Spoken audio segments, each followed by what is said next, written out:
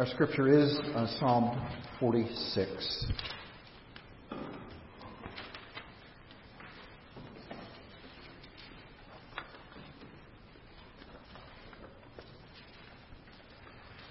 I will be focusing on three sections of the psalm, the three different sections of the psalm. And as we look at the first section, our focus will be on the first verse, and then on the fourth verse, and then on the 10th verse as we work through this together.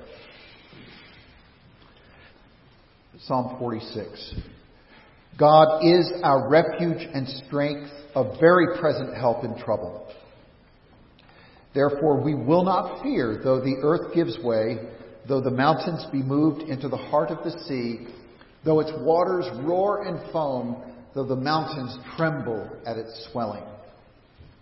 There is a river whose streams make glad the city of God, the holy habitation of the Most High. God is in the midst of her. She shall not be moved. God will help her when morning dawns. The nations rage, the kingdoms totter. He utters his voice, the earth melts.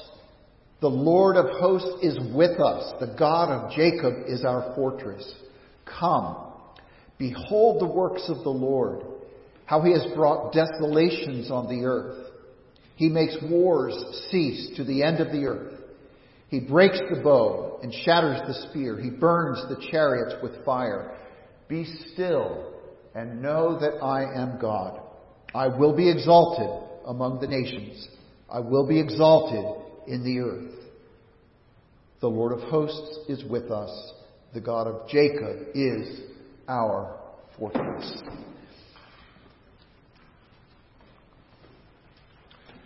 You and I are not simply just to hear Psalms read or to listen to them being preached. They are our prayers. We are to live them, live with them, pray them, and let them shape us. I was drawn to pray this, or to read this psalm and to pray out of this psalm when meeting with Andrew and Elizabeth a couple of days ago. And I decided that tonight it would be good to look at this psalm together. And I went through my files and found that I had preached on this about 3 years ago. And so I've sort of reworked and shortened up that message a little bit. But I was struck by some providential gems that that I will include tonight, even as I included them 3 years ago. As I said, we'll be breaking this into 3 paragraphs, 3 sections, and we'll find our theme verse for each one, verses 1, verse 4, and then verse 10. Let us then consider that verses 1 through 3 encourage us to find our help in trouble. Find our help in trouble. Life is scary. Life is unpredictable, and things are clearly beyond our control. In these verses, there is what sounds to be a natural disaster. The waters are roaring and foam. I picture lava streaming down one of the mountains of Hawaii and hitting the ocean with steam just hissing and coming off of the water. We make good plans for our lives, but they are just plans. In the midst of all of that, God is our refuge. And even now, we live without fear. There was a young man that I had read about who was diagnosed with cancer. And following that diagnosis, he found himself reading in Isaiah chapter 43. And this is what he read. And now thus says the Lord, who created you, O Jacob, who formed you, O Israel, fear not, for I have redeemed you. I have called you by name. You are mine. When you pass through the waters, I will be with you. And through the rivers, they shall not overwhelm you. When you walk through the fire, you shall not be burned, and the flames shall not consume you. For I am the Lord your God, the Holy One of Israel, your Savior. This young man wrote a letter asking for prayer from some of his friends. And the gist of that letter was this, that fear is real. And things come into our lives about which we can say, my life will never be the same following this. And I'm going through a fire and a river, but I know that God is with me. God is our refuge and strength, verse 1 says, a very present help in trouble. That's one sure thing for you to hang on to. He will be a God to you and to your family. He has established His covenant with you, and He is a God of steadfast love and faithfulness that is as sure as He exists. God is our refuge and our strength.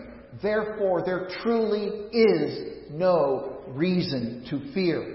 So one prayer that we make tonight is we pray for help in trouble. We pray for help in our trouble. The second section from verses 4 through 7 speak of being glad even in our trouble. Being glad even in our trouble. There is a river whose streams make glad the city of God. Those first hearers of this psalm would have known what river the psalmist was referring to. Hezekiah had built a tunnel from the Gihon spring in the Kidron Valley that went underneath the wall of Jerusalem to the pool of Siloam, and it is still known in Jesus' day. That river supplied the city even through military attack. And the Assyrian siege in Hezekiah's day, as you notice in verse 5, ended as they were sustained, even through that attack, they were sustained by the river. At the break of day, God delivered. Look at what it says. God is in the midst of her. She shall not be moved. God will help her when morning dawns. And so it was that the city awoke that morning with the Assyrian army around them to find that 185 Assyrian soldiers had been slain. God showed up at the break of day and delivered His people. There is a river whose streams make glad the city of God. The city refers also to the holy habitation of the Most High, of which we are an expression today. And we too are being attacked from the inside and the out. I don't know if there's a better phrase than what I remember reading from Francis Schaeffer years ago about the troubles that are within the church. That is, that we are dealing with personal peace and affluence. Personal peace and affluence. We have money. For the most part, we have peace in our lives. And we therefore can be lulled asleep. There can be a complacency, and we can become dull to the kingdom of God. But there's also attack from the outside. And today in particular, we find ourselves as the Church of Christ being in the crosshairs of our society as a whole. We are regarded as being hostile to personal freedoms and even to basic human rights. We are considered a harmful relic from an earlier age, best left on the ash heap of history. And yet we have hope. We have hope because of the flowing river. The Holy Spirit is that flowing river that makes glad the city of God. You may recall in the Gospel of John that it says that the Father gives Jesus the Spirit without measure. And Jesus is given to us through the Spirit. We may be shaken. We may be confused. We may be distracted. We may be going through all kinds of difficulties. But God is our refuge in trouble. We may be discouraged. We may feel like giving up.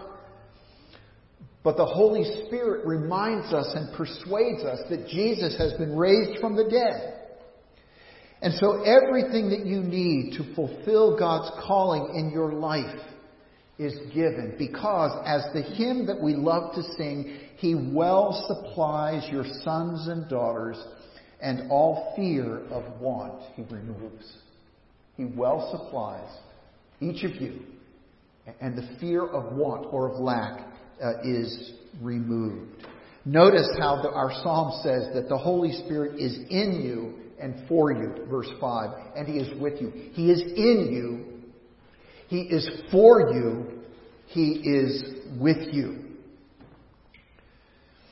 Now, the passage in which it describes God's rescue of Hezekiah from the Assyrians has this phrase in it: Judah shall take root downward and bear fruit upward. You hear that? Judah will take root. This is from Isaiah 37. Judah will take root downward, shall we say, into the river of the Holy Spirit, and then bear fruit upward.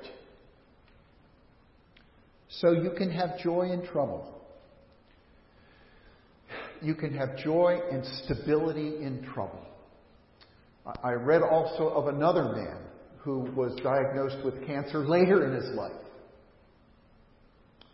And he and his wife had gone to the doctor. They had heard that diagnosis.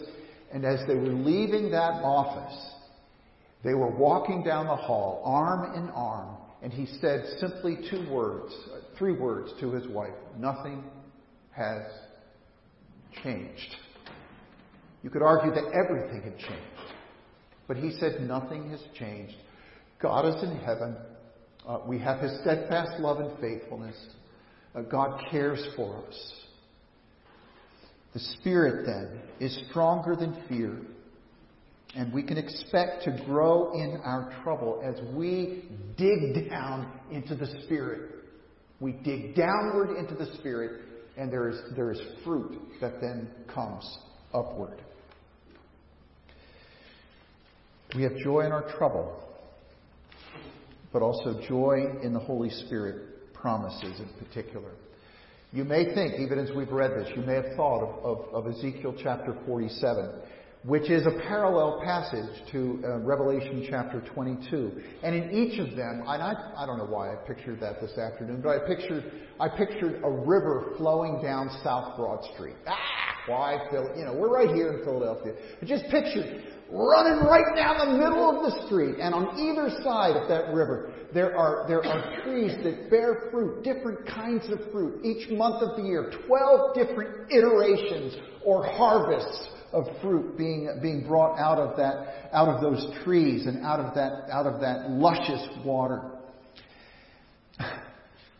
The troubles of life can drain us, they can embitter us.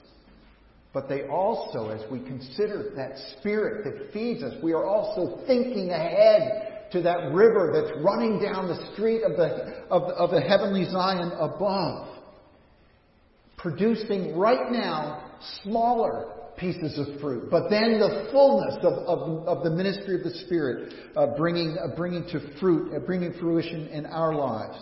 And so we pray for gladness in trouble. Holy Spirit-derived gladness in trouble. And finally now, we have prayed for help in trouble. We've prayed for gladness in trouble. And now in the last section, hope in trouble. The long view of this section is that God is the Lord of history, and there will be a time when wars will cease. That's the long view. The shorter view is that in today's chaos, we endure the chaos, but we reckon that life is not out of control. And we may hear the call to rest, be still and know that I am God. I have a short paragraph here quoted in my notes from 3 years ago, and as I read it this afternoon, I said, I don't have the author written down, but it sure sounds like Paul Tripp. What do you think? Waiting is not a sign that your world is out of control. No, it is a sign that your world is under the wise and infinitely attentive control of a God of fathomless wisdom and boundless love. So you can rest as you wait. Not because you like to wait, but because you trust the one who is calling you to wait.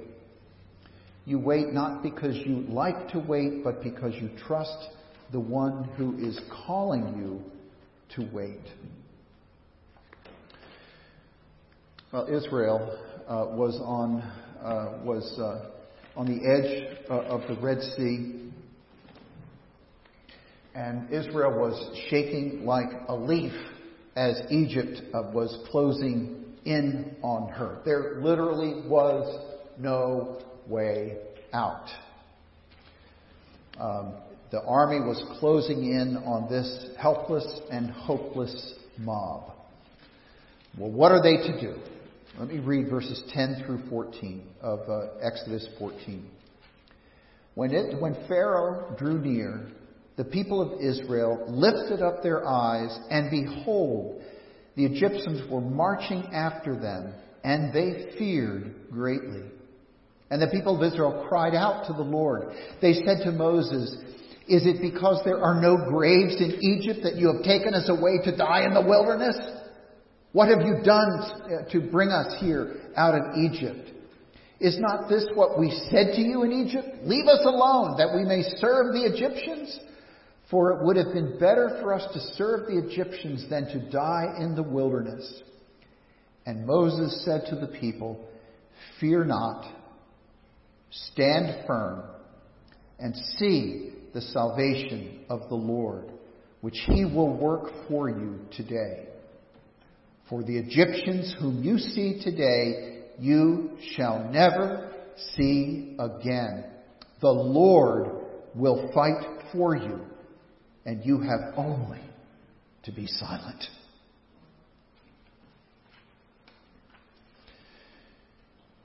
Well, in your particular impossible situation, God says, rest and wait, and be still and know that I am God.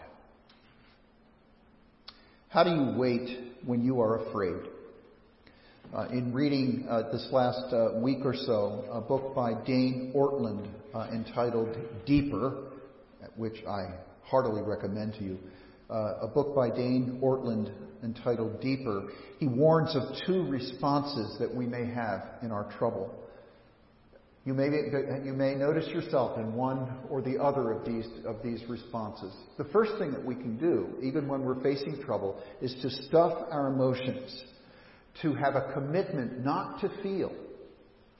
We will commit ourselves above all else to be stoics and not allow ourselves to be shaken, not allow ourselves to feel. We stuff our emotions. The other extreme is to follow our emotions. We let them take us on a roller coaster, up and down, and we find ourselves just all over the place. But there is a third way, and it is the way of faith. As we are still and we wait for the Lord, we are trusting Him. We are allowing the gravity of our situation to dawn on us. But the very fact that we are turning now to trust the Lord makes it a faith-building experience. Otherwise, it's a wasted experience. Be still and know that I am God. And then you too, at the right time, will follow God's command, and you too will walk into that river, stepping into that river, whatever that river is, of obedience that God is calling you to do.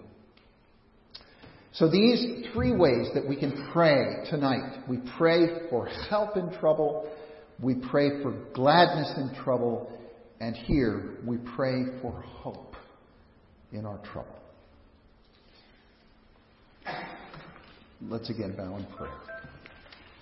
Lord, we ask that you would enable us by your Spirit to go deep into this psalm, to be able to experience truly what the challenges that each one of us face, not being